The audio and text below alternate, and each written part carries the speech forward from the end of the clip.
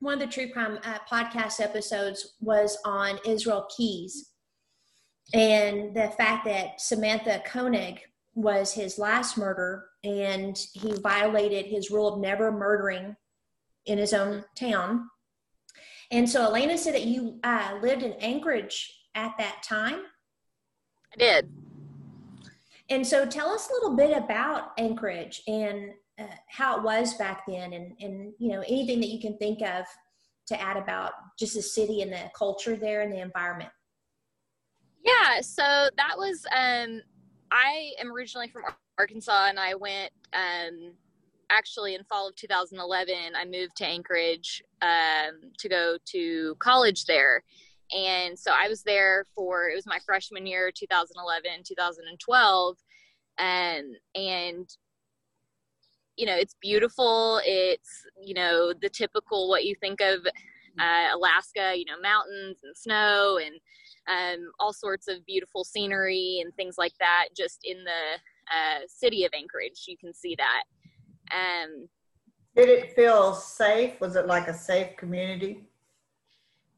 You know, you felt comfortable, or you could leave your window open, or? Oh, yeah. And, you know, I lived on campus, and a lot of my friends lived off campus, and, you know, you didn't, you know, my freshman year was very different, obviously, than my senior year, but I lived in a house, and, you know, we didn't lock our doors. We didn't, you know, it was just, it's a big town, but it was like a small town, I guess, at the same time, just because I guess Alaskans stick together.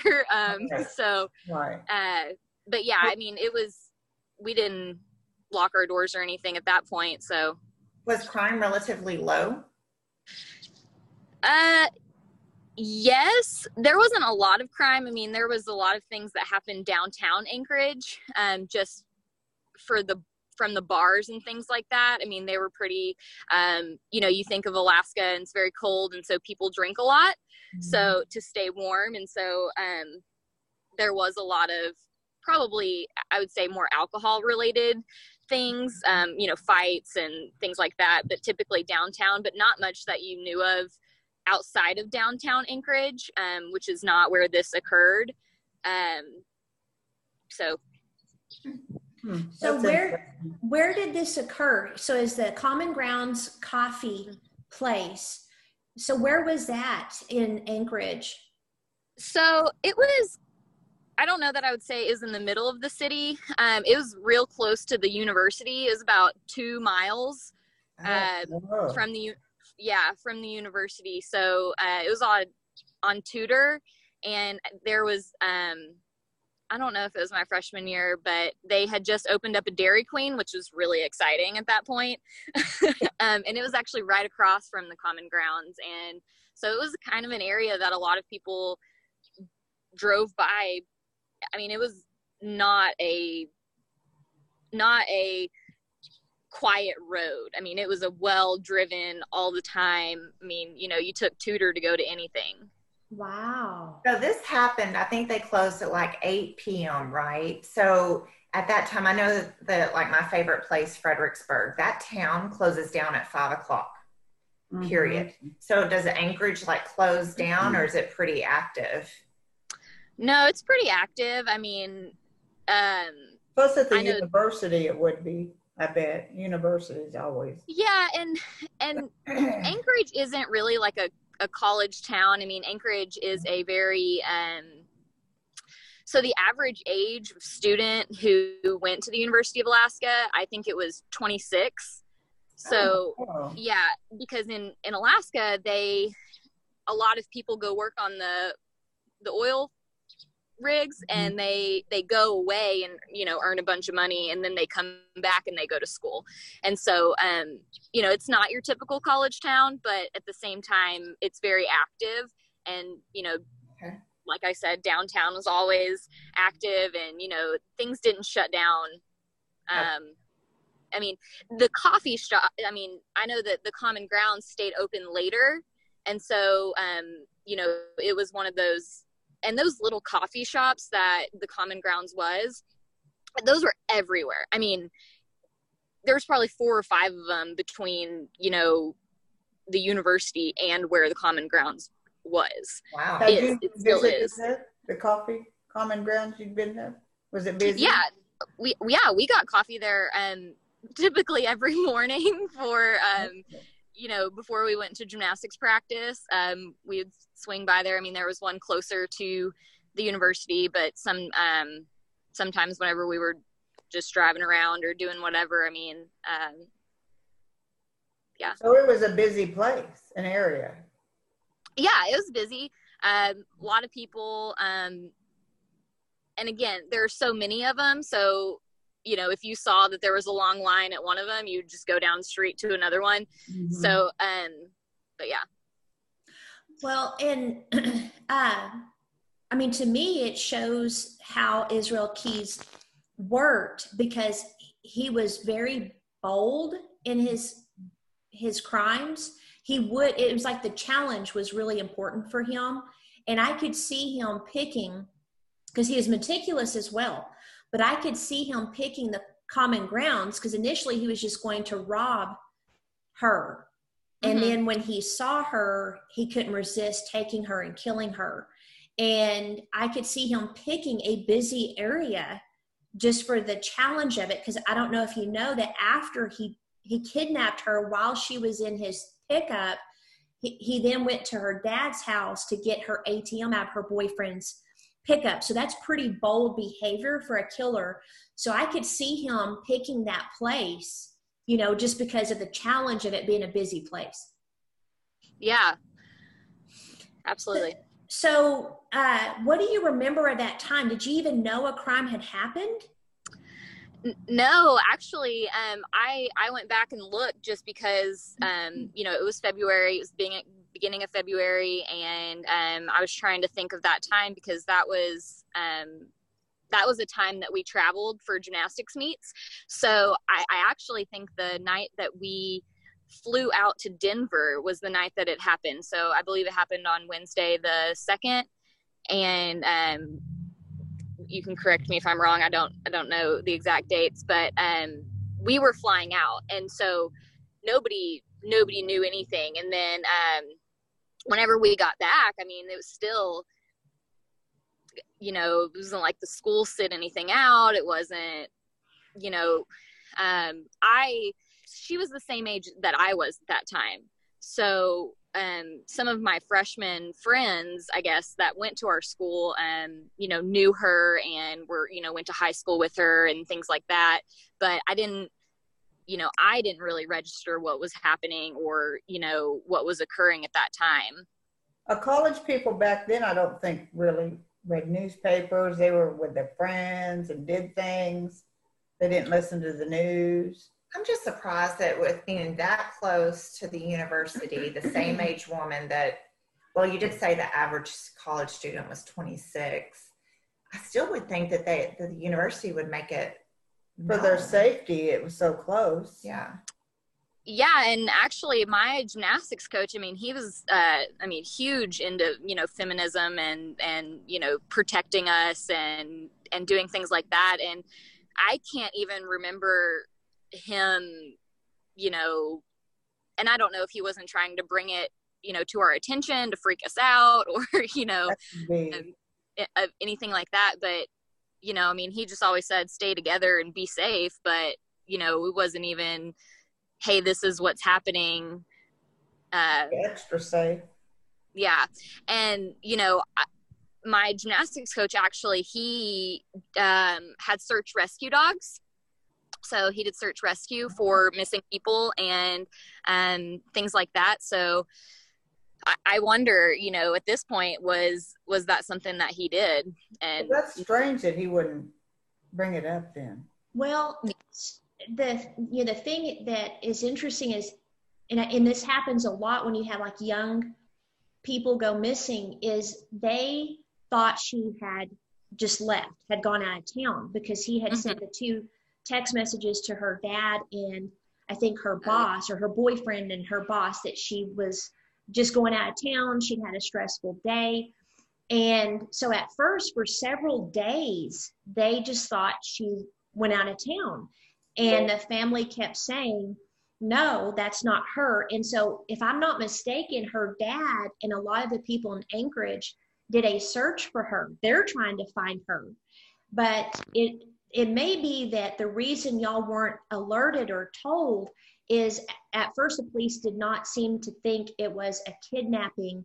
They just thought she went out of town. But did they ever tell you? To be honest, I knew about it because my friends posted about it whenever she was found, and a couple years later after he went and trial and things like that,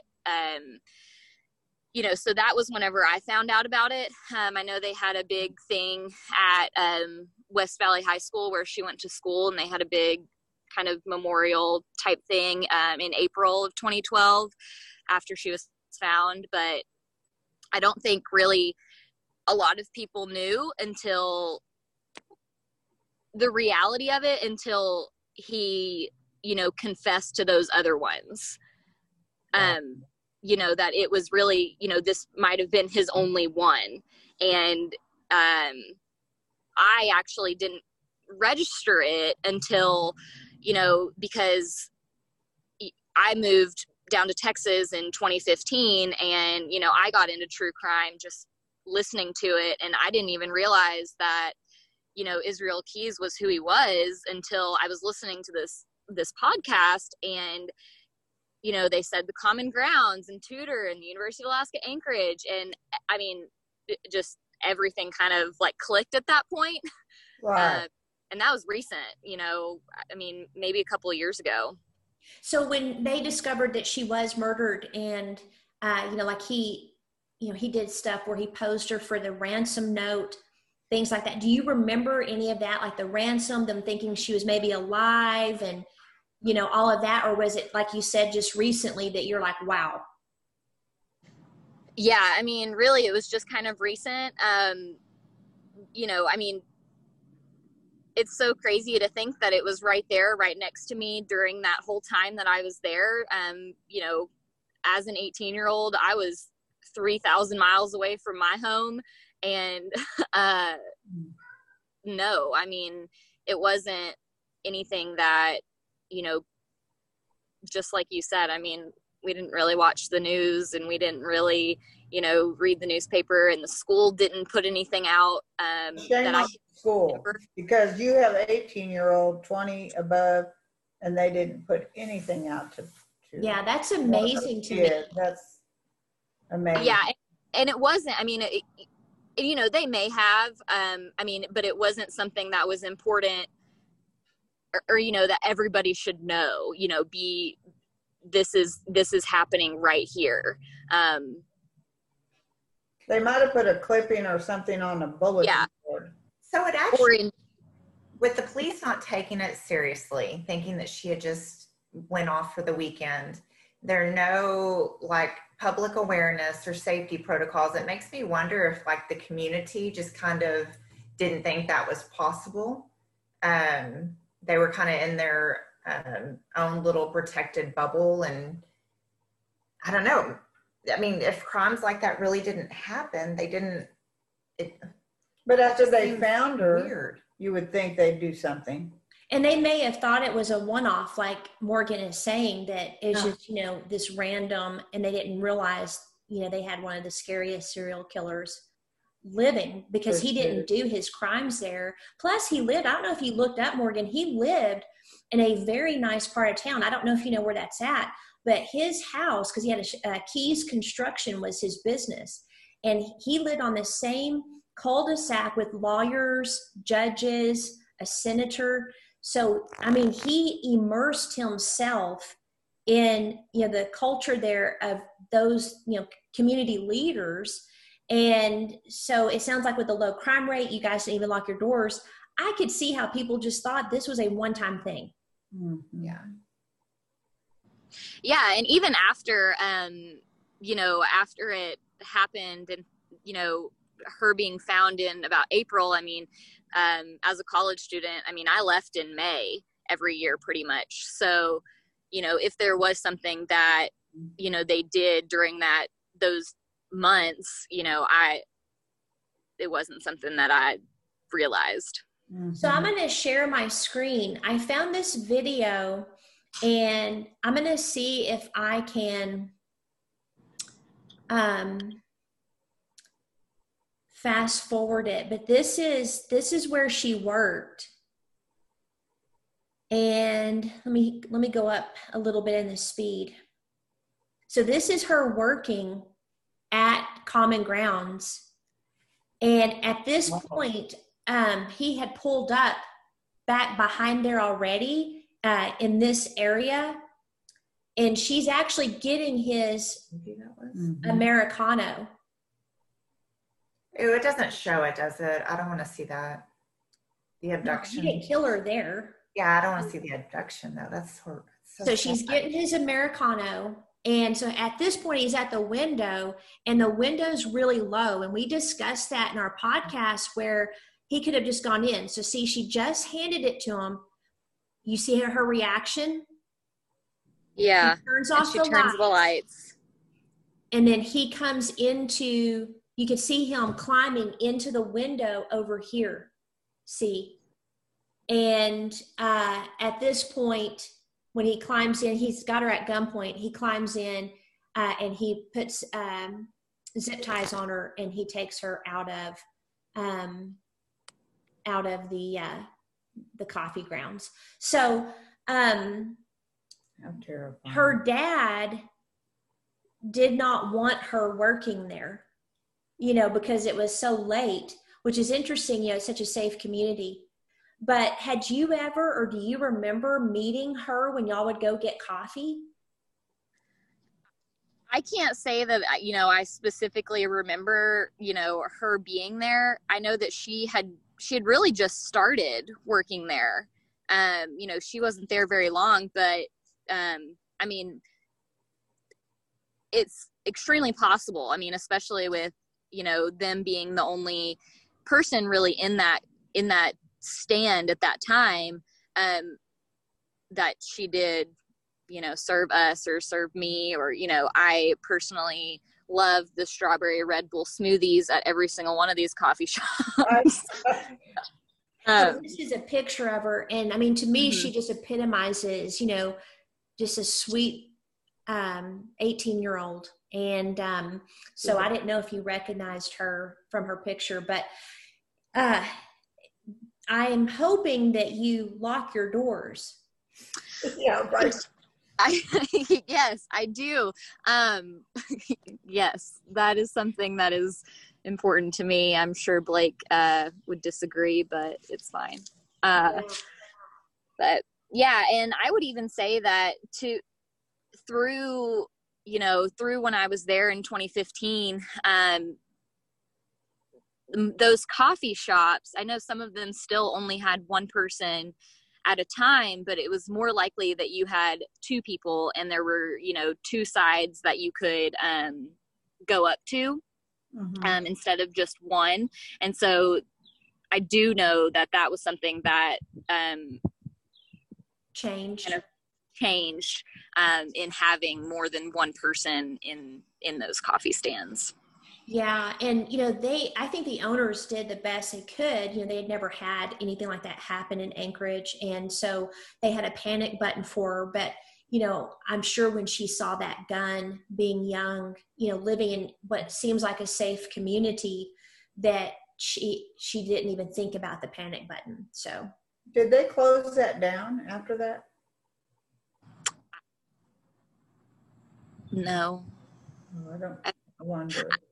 I want to say maybe for a couple of days. I mean, I was out of town that whole, you know, from like the Thursday through, we typically got back on Sunday. So, I mean, they may have been shut down during those, you know, 4 days to do investigating or, you know, something like that. But, you know.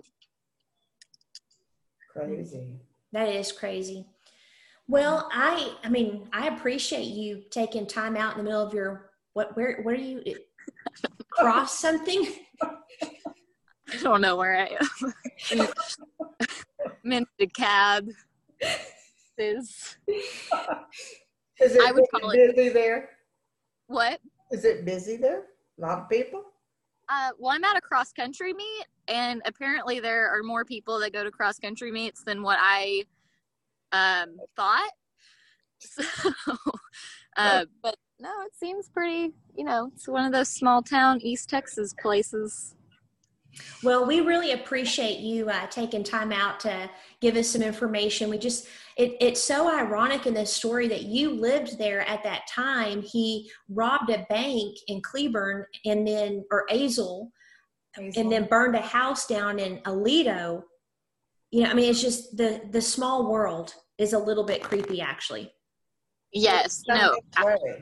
Crazy. Yeah. Yeah.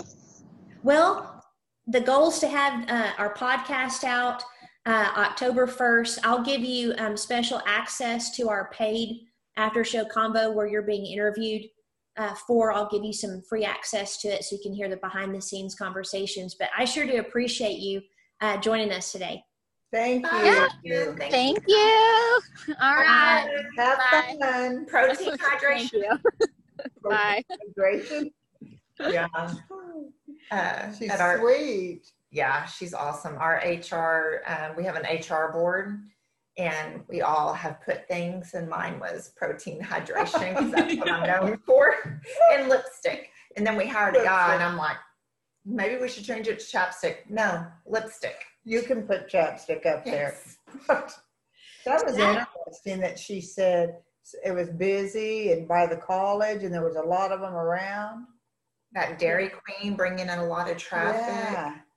Yeah, it is. And when she said they didn't lock their doors, I'm all, I don't care where I've lived. I've always locked the doors. Yeah, my brother lived in Alaska for military, and he said that they really didn't because they're way behind their They're times. behind the times. Yeah, they are. I don't think crime is high there. When we've gone twice, Steve and I, even now, a few years ago, and they don't. Some of them don't even lock the door still. Yeah. Little towns, that, I don't know. Yeah. Okay. All right. So let's get started. So welcome to the final after show combo for this season. And we're going to have a guest that lived in Anchorage, and she, from what I understand, Elena, she actually lived there during the abduction, right, of Samantha Koenig? Yeah, I believe so. Okay. And so we're also going to dig into, because again, I couldn't find a lot of information about Israel Keyes. I didn't have time to read the book either. So I was like, okay, what are we going to talk about in this final show? And I thought this was perfect. Why are we fascinated with true crime? Why are we fascinated, especially with serial killing, but true crime? And so I had a couple ideas. So I did some research like on Psychology Today and different stuff, and it pretty much kind of confirmed what I was thinking. But first, I wanted to correct a couple things. On our last episode with Israel Keyes, we talked about Carla Faye Tucker. Right. And we got some of the details incorrect. So I just want to, talk about that a little bit to get the facts straight. Cause I don't know, to honor the victims and, I felt we needed to correct that. And we really got on that topic because we were discussing, brain injuries and if they cause you to murder and different stuff like that, should those people go to jail? And we ended up on her and Faith and things like that. And so it appears, and I had this wrong, on the episode I said that she didn't want the death penalty. That she wanted the death penalty. She actually did fight it. So she appeared to have a legitimate faith encounter, and come to find out she married the Reverend that helped her. Yeah. That's a twist. Right? A good twist. I don't remember which one this was. Let me see if her crimes remind you. And if not, I can pull up a picture. So, first of all, it looks like she had a much older boyfriend, and his name was Garrett. and they had spent the weekend using drugs. And then both of them entered a Houston apartment owned or rented by Jerry Dean. And it was a man they had met earlier. It sounded like they were in the biker scene, biker bars, things like that. And I think that's where they met him. And they wanted to basically burglar his apartment. It was around 3 a.m. And they found Jerry in the bedroom. And so Tucker, she was a tiny little thing, sat on him.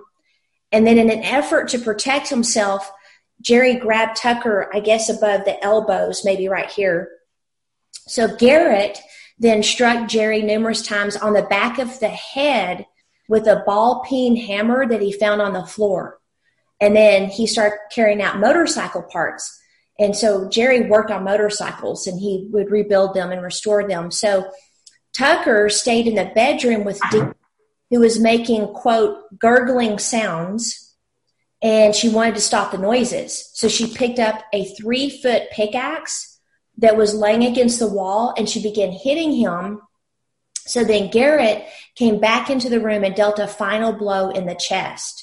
So that was the first crime. And again, it seems kind of sloppy, like that Matthew Vaca guy, where I don't think they were maybe planning on killing him, but he was there. And I was kind of curious who has a ball-peen hammer and pickaxe in their bedroom. But, a mechanic might do that, single guy. So then here's where it got crazy. So Garrett goes back to loading motorcycle parts into his pickup.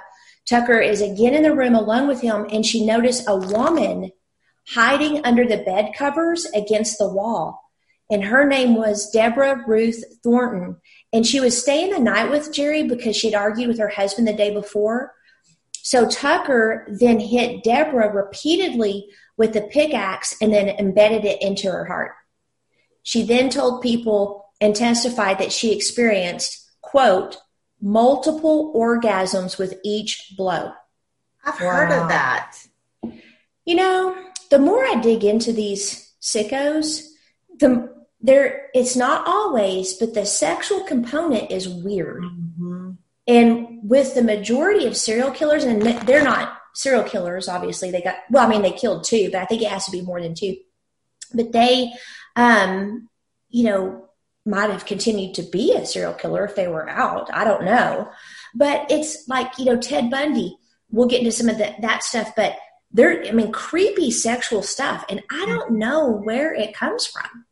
So anyway, that probably sealed her fate for death row because, again, normal people don't think that way. But I thought I heard her say on TV once, and I thought maybe you might remember, Mom, that she deserved the death penalty and was fine with her death since she was a Christian. I could have sworn I heard that. And that's familiar. I don't know if that's exact words, but yeah, it sounds familiar. So that's why I guess I thought that she wanted the death penalty and was, fine with it, but she did fight it.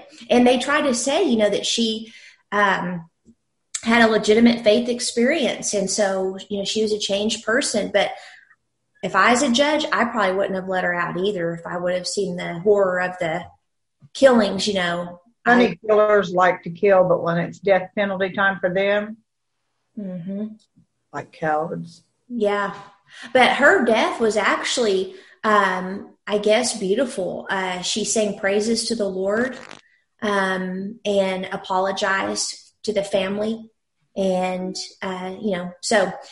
But she did try to get it commuted. And she also said that she was under the influence of drugs at the time. But again, a lot of killers are under the influence of something. To me, if they would have said, okay, it would have set a precedent. Mm-hmm. So there was a lot of protesters, I believe, too, that wanted to save her. Yeah. Yeah. I got like fuzz on my nose and it's weird. Anyway, so if I'm making faces, that's what's going on. Right. All right. And so have you heard from her? Yeah, she'll be out of the car in 45 minutes. And, she'll be available in about 45 minutes. Perfect. Okay. So what drives our fascination with serial killers? What do you guys think before we get into it? Mine's not the kill, it's the forensic. And their minds, what makes them do it. Not the kill itself. Of course. I think, well, as far as like shows and whatnot, I think it's the truth and the facts, and then trying to discern if they did it or not. The mystery. Yeah.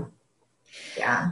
Yeah. And so that, to me, the mystery, I think, is a big deal.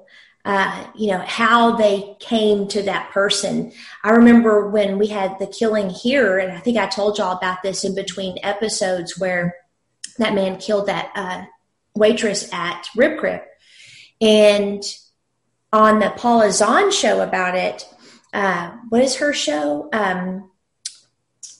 On the Case with Paula Zahn. Mm-hmm. The cops were after another guy that was her boyfriend, and they found blood in his pickup. So they were pretty much sure it was him. And so they, send the blood off, and it was animal. And he kept telling them, I hunted, that's what it is, or something like that. Well, anyway, then, they just kept following the trail, and they caught him really fast. And they followed it to the dentist that went to our Baptist church down on Norris, and had a wife and 3 kids. And I think another one on the way, or 2 kids, another on the way. But it was interesting seeing how the process went. I think for me, it's definitely the mystery and the process, but I think it's also how on earth did this person get this way? Yeah. Right. Because some of them have good childhoods. They don't all have bad childhoods. You know what I'm noticing, though, especially with like horrific violent serial killers, is that there's a rejection component very early on. Yeah. That seems to be a common denominator. Lots of rejection. And then even like, but again, like a lot of us have had rejection and, crazy childhoods and stuff. And so I think they maybe they don't have a parent that nurtures them to help them through that. Maybe they don't have friends that help them. But one thing that I've noticed is they have extreme rage.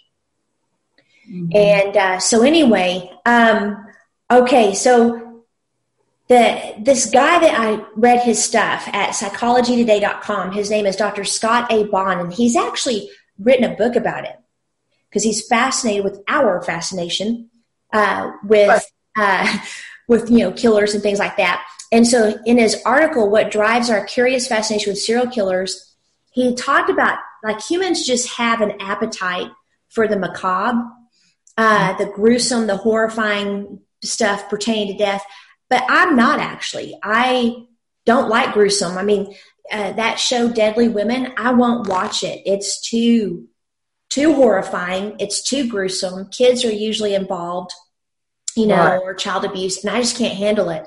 And I never liked those gruesome horror stories with blood and guts flying everywhere. I never liked that. People stopping at car accidents because it's gruesome. Mike rubbernecked yesterday when we were at Artesia because he saw cop cars and he's all, turning his head. Infuriating. Yeah, I don't. I'll behind you. A lot of times I won't even look. Yeah. Now, if I see like a car wreck with an ambulance, I'll start praying. But other than that, I'm not interested. It's private. I mean, that's a private. I mean, yeah, I don't do it either. Yeah, so I don't like that. So that may be part of it for some people, but not for me. But then he said, and this actually happened to me. When you bring up the name of an infamous real-life predator such as Ted Bundy or Jeffrey Dahmer in conversation with a group of people, it is clear that serial killers are a popular topic. Some people actually become gleeful by discussing them. Why is that? Okay, so full confession here. Whatever. So I've been digging even more into Ted Bundy. There's a minister that wrote several books about him, and it goes into like he went to the places and he got to talk to a lot of the victims that survived and stuff. And it's just a really neat side where you don't go into the crime. He just goes on the journey, and it's neat. And I thought, there's another minister that likes true crime. And so I was telling, I think it was Christy. No, who was it? Someone said, hey, there's, it was Dorena, our friend. She said, do you know there's 2 new shows coming on Prime about Ted Bundy, this is what I did. Really? And clapped my hands. And I was like, oh, that was weird. And it's not the fact these poor people were murdered. It was just like, again, the fascination of the normal versus monster thing. So I have to confess to gleefulness, and I didn't mean to be gleeful, but it was like this response of good, or a new true crime show. I'm like, yes, I can't wait to record it. I do that. I feel that now. Do what? Elena probably doesn't. Sometimes I go through spurts. Like Dusty never knows what he's going to walk into. We have like old 30, 50 movies, black and white. We have, whole array. Right now I'm on Lord of the Rings kick where it's just nonstop. Mm-hmm. Nonstop. No, I'll let everything go if there's a murder show on. Yeah, That's me too. I'll watch. And if I get addicted Fascinating. yeah. Well, so, I feel bad usually when I have that response. It's like, wow, this, obviously is not something to be gleeful about. I mean, this impacted real people, real families that a lot of them are still, alive back from Bundy's time, and the intense pain and grief they felt. And probably some blame that some of them felt, for what happened. But Dr. Scott wrote that it's kind of like what monster movies are for kids, serial killers are for adults. Scary fun.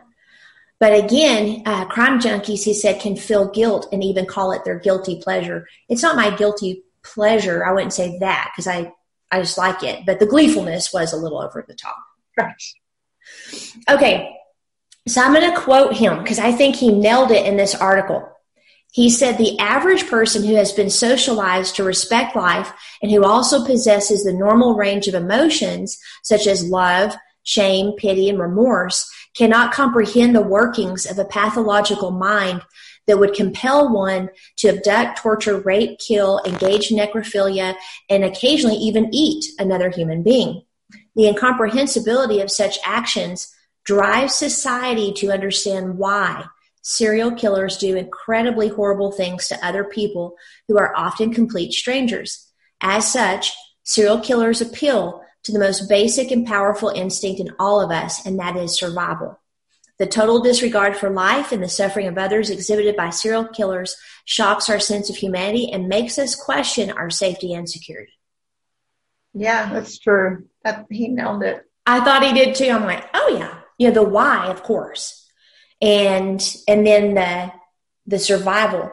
So that's where I had put, before I read his article. To me, there are two main reasons. Number one, the why. It's the mystery, and it's the law of curiosity that kicks in. Mm-hmm. Our brain naturally wants to know why, and naturally, like, you can build rapport with someone quick with curiosity. Wants to figure it out. Yeah. Wants to know more. Like, one sales technique is like, if someone goes to a car dealership, a guy might walk out or a gal might walk out that's a car salesman and say, are you looking for a black car? Oh no, I want, red. Oh, okay. And then they take them over to the red cars, and the person has no idea. They just trick them into getting information, because when you put something out, if it's wrong, the person will feel a natural need to correct it. Mm-hmm. And so it's like the law of curiosity. It's the law of the need to know, or the need to find out the correct thing. And so I counsel a lot of my business owners, if they have trouble with rapport, of having something unusual in their office or on their person, or an unusual fact about themselves that will generate conversation and then build rapport. So I think the law of curiosity is definitely there. How can a man or woman who was born as a sweet baby end up doing such terrible things? And our brains want to know, because we also like nice and tidy conclusions. We want everything buttoned up. And it's fascinating how they are monsters, and then they can act normal like your neighbor. Yeah. Yeah. And just normal and have not true feelings, but feelings. And and I've been listening to this new podcast, and one of the serial killers on there said, oh, I'm evil, and I know I'm evil. but not 100%. And that kind of, so are you 99.99%? But that told me that they do have feeling to a degree. And like one serial killer in Russia, he loved animals. He just cracked everybody's head open and then inserted bottles into them. So I could see that actually more and more nowadays. I think that there is more love and compassion for animals than human beings. Mm-hmm. Agreed. Yeah. Yes. My favorite thing to say, if I'm trying to walk across the street and have to make someone stop, not to hit me, if I were an animal, you'd stop. Right. It's true. Animals are more likable and less complicated to me than people. Maybe you should wear cat ears or something and identify as a cat. Dusty gets so mad at me. Or a vest. Stop doing that. An orange They vest. stop. Carry a stuffed animal, they can't tell. There you go. Right. Yes. Oh, there's something wrong with her. So number 2 is if we know why, then maybe we can be safe or safer from such things happening to us. And so I think that's another thing. Now, as far as serial killers alone versus true crime in general, they say that serial killers are rare. But the number that's actually operating probably right now in the United States seems a little too much. I mean, I think one's too many. But they said, I never thought rare. I guess they are if you take them into account with all the other murders. You have a lot of domestic violence, gang crime, things like that. But at any given time in America, there are at least 25. Some haven't been caught. And the hot spots, Florida, I don't know if you guys know this, is the number 1 serial killer state. Really? See, Yeah. Ohio had quite a few too. Well, California, definitely in the golden age of serial killers. And then Washington State. There's something about Washington State and Ohio have quite a bit. Because I was curious one time because I wanted to make sure New Mexico wasn't. Or Texas. Right. So statistically, the odds of encountering a serial killer, this is from my research, are about the same as being attacked by a great white shark. But for those of us who do not put ourselves in any waters where sharks might be, this statistic is not helpful. I can control if I come into contact with a great white shark. Like I am not going to do that. Yeah. Unlike someone we know. Yes. So, story time. Yeah. So this statistic isn't really helpful, nor does it comfort me. But the rarity and how randomly they pick their victims, I think creates an intense curiosity. But it could happen. You might be the one. So I don't like that. And it's that survival mode again, too. Trying to figure out how and who. I turned it off. That was funny. Okay. So Scott writes, the serial killer represents a lurid, complex, and compelling presence on the social landscape. There appears to be an innate human tendency to identify or empathize with all things, whether good or bad, including serial killers. There's not... their childhood, I do have empathy. Do you think that's why they get groupies? No. What the heck is the groupie thing? I think it's that sexual deviantness, the media. Like the bad boy. Yeah. That's extreme, the bad boy extreme. It is. But don't you think sometimes they're born evil? Well, I think they can be born with pathological problems in their mind. Unfortunately, when they, take in the brains of dead serial killers and examine them, they're normal. There was one that his prefrontal cortex wasn't as developed due to a brain injury. And that's the saddest one. He was the one in Russia. I think that if he had not have had that brain injury, he would not have been a killer. He was a very normal little boy, had friends, loved his mom and dad and family, and there were no signs, unlike Ted Bundy, that anything was wrong. So that brings me back to Nurture versus nature. Plain. So is he legally responsible?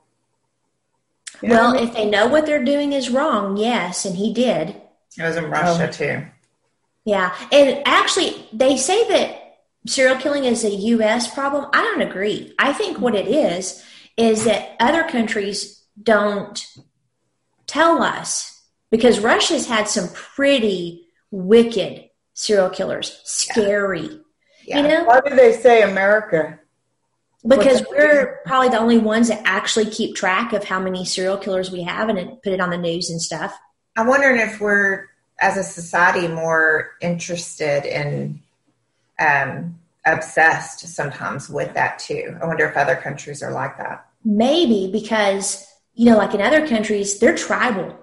You know, their mindset's tribal. So if you look at like Russia and even Germany, and you know, they're civilized now to a degree, but I would say they probably have a more tribal mindset, because there's like 3 mindsets in the world, and one of them is barbarian. And so when you look at nations over there, the Middle East, they think more in barbarian terms, which is power is the number one thing.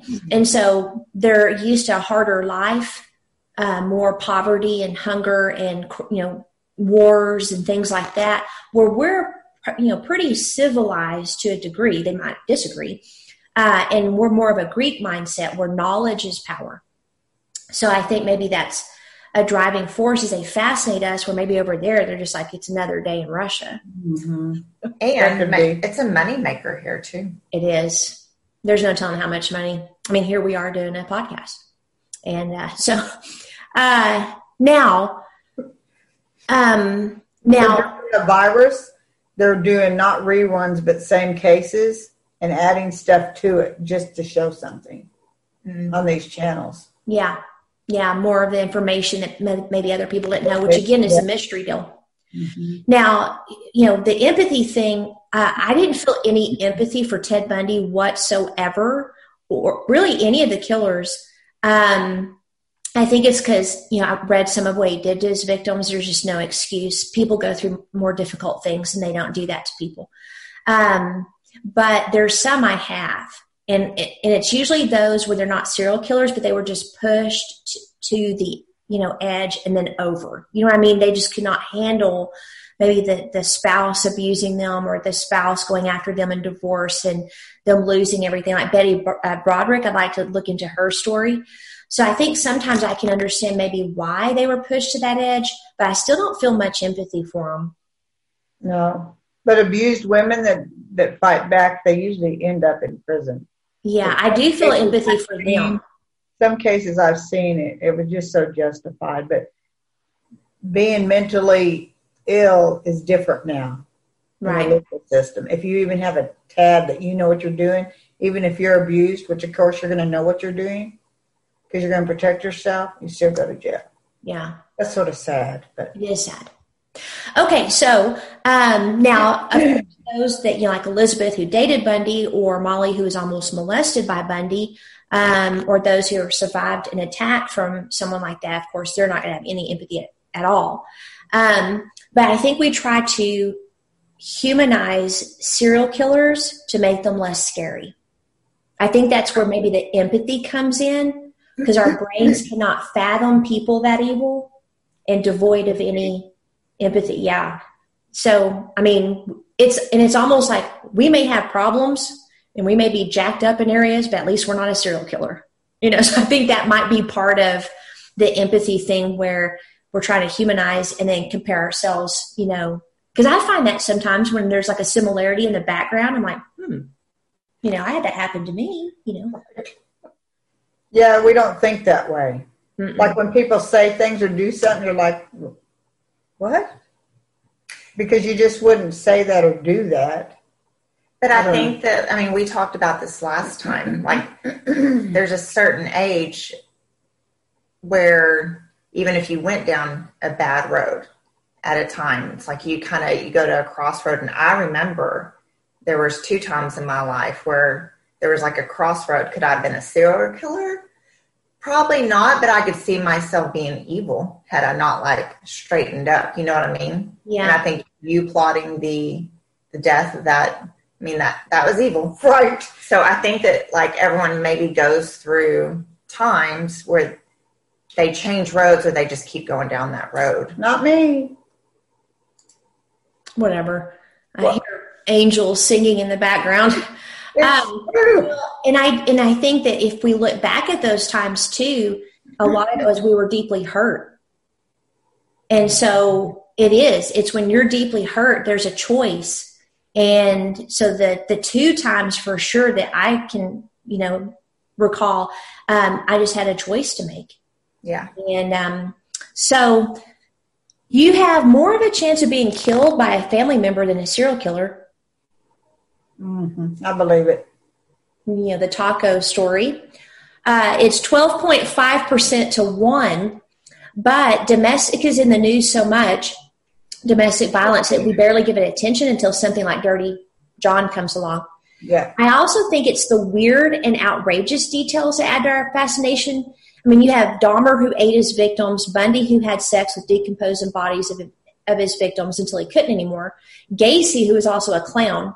Clowns are just creepy. Julie Beck, she wrote for The Atlantic in an article called The Grisly All-American Appeal of Serial Killers, that when it comes to serial killers, the myth is what matters. So, the puzzle, the mystery, the outrageous details. But in conclusion, I'm going to break one myth, and that's that most serial killers are white males. So that's not true. The reality is that the race of serial killers is about the same as the U.S. population at large, according to the FBI. So there's a serial killer database, who knew, at Radford University, and of the nearly 4,000 serial killers, just 46% have been white men dating back to 1910. Well, that's a big one. But yeah. When Stephen finished his, when he was going to college for the criminal justice, mm-hmm. they were taught that most serial killers are white. So let's think about this. So you have 46% of one race, and then that leaves you with 53% of a whole mix of races, though. Well, I think that, yes, that's true, but they're still under 50%. So the majority, if you look at as far as a whole of minorities, are actually minority. But if you look at, 46% being white, that is a big number. But I also think, again, it's indicative of our population, which is still majority Caucasian. So it's like, for example, more white people are shot by police than black people. But right. The proportion of population versus white and black means that, of course, more white people are going to be, shot by officers because there's more of us. What makes the black community upset is there's so few of them in comparison, and more of them get shot percentage-wise. So, yeah. You can get into that. So with that 40, what'd you say, 46 mm-hmm. of white, where the rest is a majority of different races. Yes. So when he's taught that, it is 40 white, more serial killers than other races, because the 50 is a mixture. 54. I said 53. It was 54. It's 54. Is a mixture of races. So right. really it is more white serial killers. But you guys are missing out on what freaked me out, and that is of the nearly 4,000 serial I got that. But that was just like 1910. Yeah, just 1910. Like 110 years. That's a lot. Really? It is to me. We're like, yeah. Okay. So one final reason mm-hmm. is we need to know that evil does not triumph in the end. Mm-hmm. And I hate unsolved shows. Oh, I do too. They have a new one, Unsolved series. I won't even watch it. There's some that will capture my attention. So like when I first started listening to Crime Junkies and the Murder Squad, I almost just forget it. But Paul Holes, who helped get the Golden State Killer, his voice is amazing. So I listened to it just to hear his voice. But I like how they want to help solve these. Mm-hmm. But man, it is hard. And so after the first Crime Junkie episode, I listened to them like, oh no, I'm not listening to this. But they sprinkle in solved ones. And so that helps. But it's like, no. And that goes back to the brain needing to tie all those loose ends because you don't want the killer still out there at large. I think we're very much justice oriented too. There's no justice to unsolved crime. Counterclock has one, and she's obsessed with the Brenda case, and she's still investigating it. That reporter. And the Zodiac Killer on Very Scary People, that show. We're watching the Zodiac Killer, and then I also happen to be listening to a podcast on him. They have not caught him, and in a couple of the murders, people had hair and some material in their hands. Why haven't they caught him? So I'm hoping that if they haven't already, they'll use the Ancestry DNA method to try to catch them. But that's been since I think 1969 or 1961 or something was his first murder. Mm-hmm. So anything to add? Yeah, with DNA. I mean, DNA, you're like, why is it taking so long? Yep. Yeah, I don't know. That going back into your bloodline is amazing, what they've done with catching serial killers. California, 1960s to early 70s. Yeah.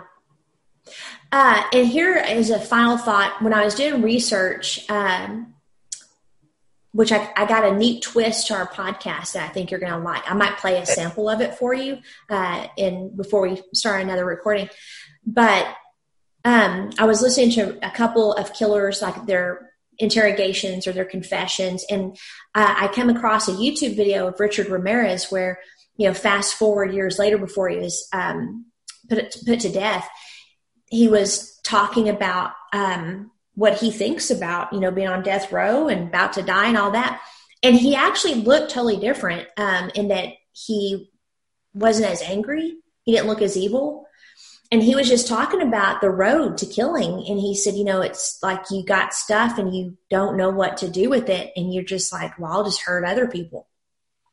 Yeah. So then the guy's like, well, what about this case? And he was trying to get into the details, and he started smiling and said, I can't talk about that. And I'm all, so then I had like goosebumps. He's evil. You could tell he's still, anyway. So anything else on this? No. You looked like you were about to say something. I was just thinking, we talked about this, the woman that married him, during his trial, and she, after the marriage, she comes out of the prison, she's given a little speech, and she looked so peaceful, and she just came across like very Christian-like, and I don't know if she was or wasn't, but then she did end up divorcing him because of the child case, and I guess she was like, okay. It's okay to kill adults, I guess. It's not a child. But I do wonder if she was even a Christian then. I wonder too. And then I was watching that Eileen Wuornos one, and that lady that adopted her.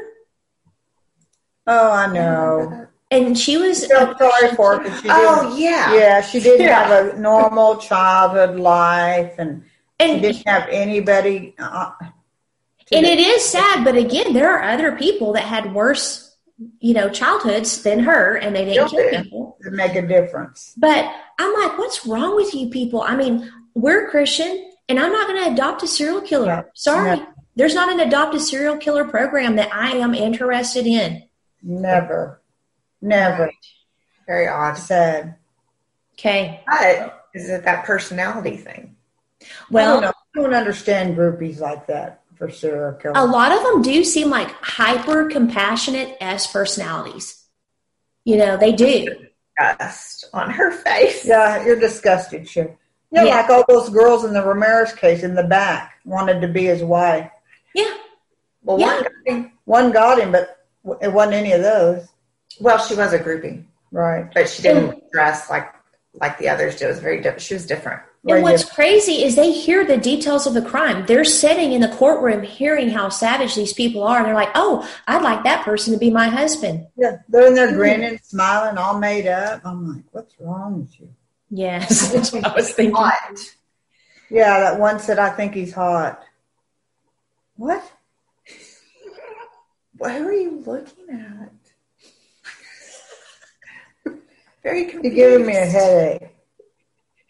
All right. Well, we don't want you to get a headache, so we'll stop this recording.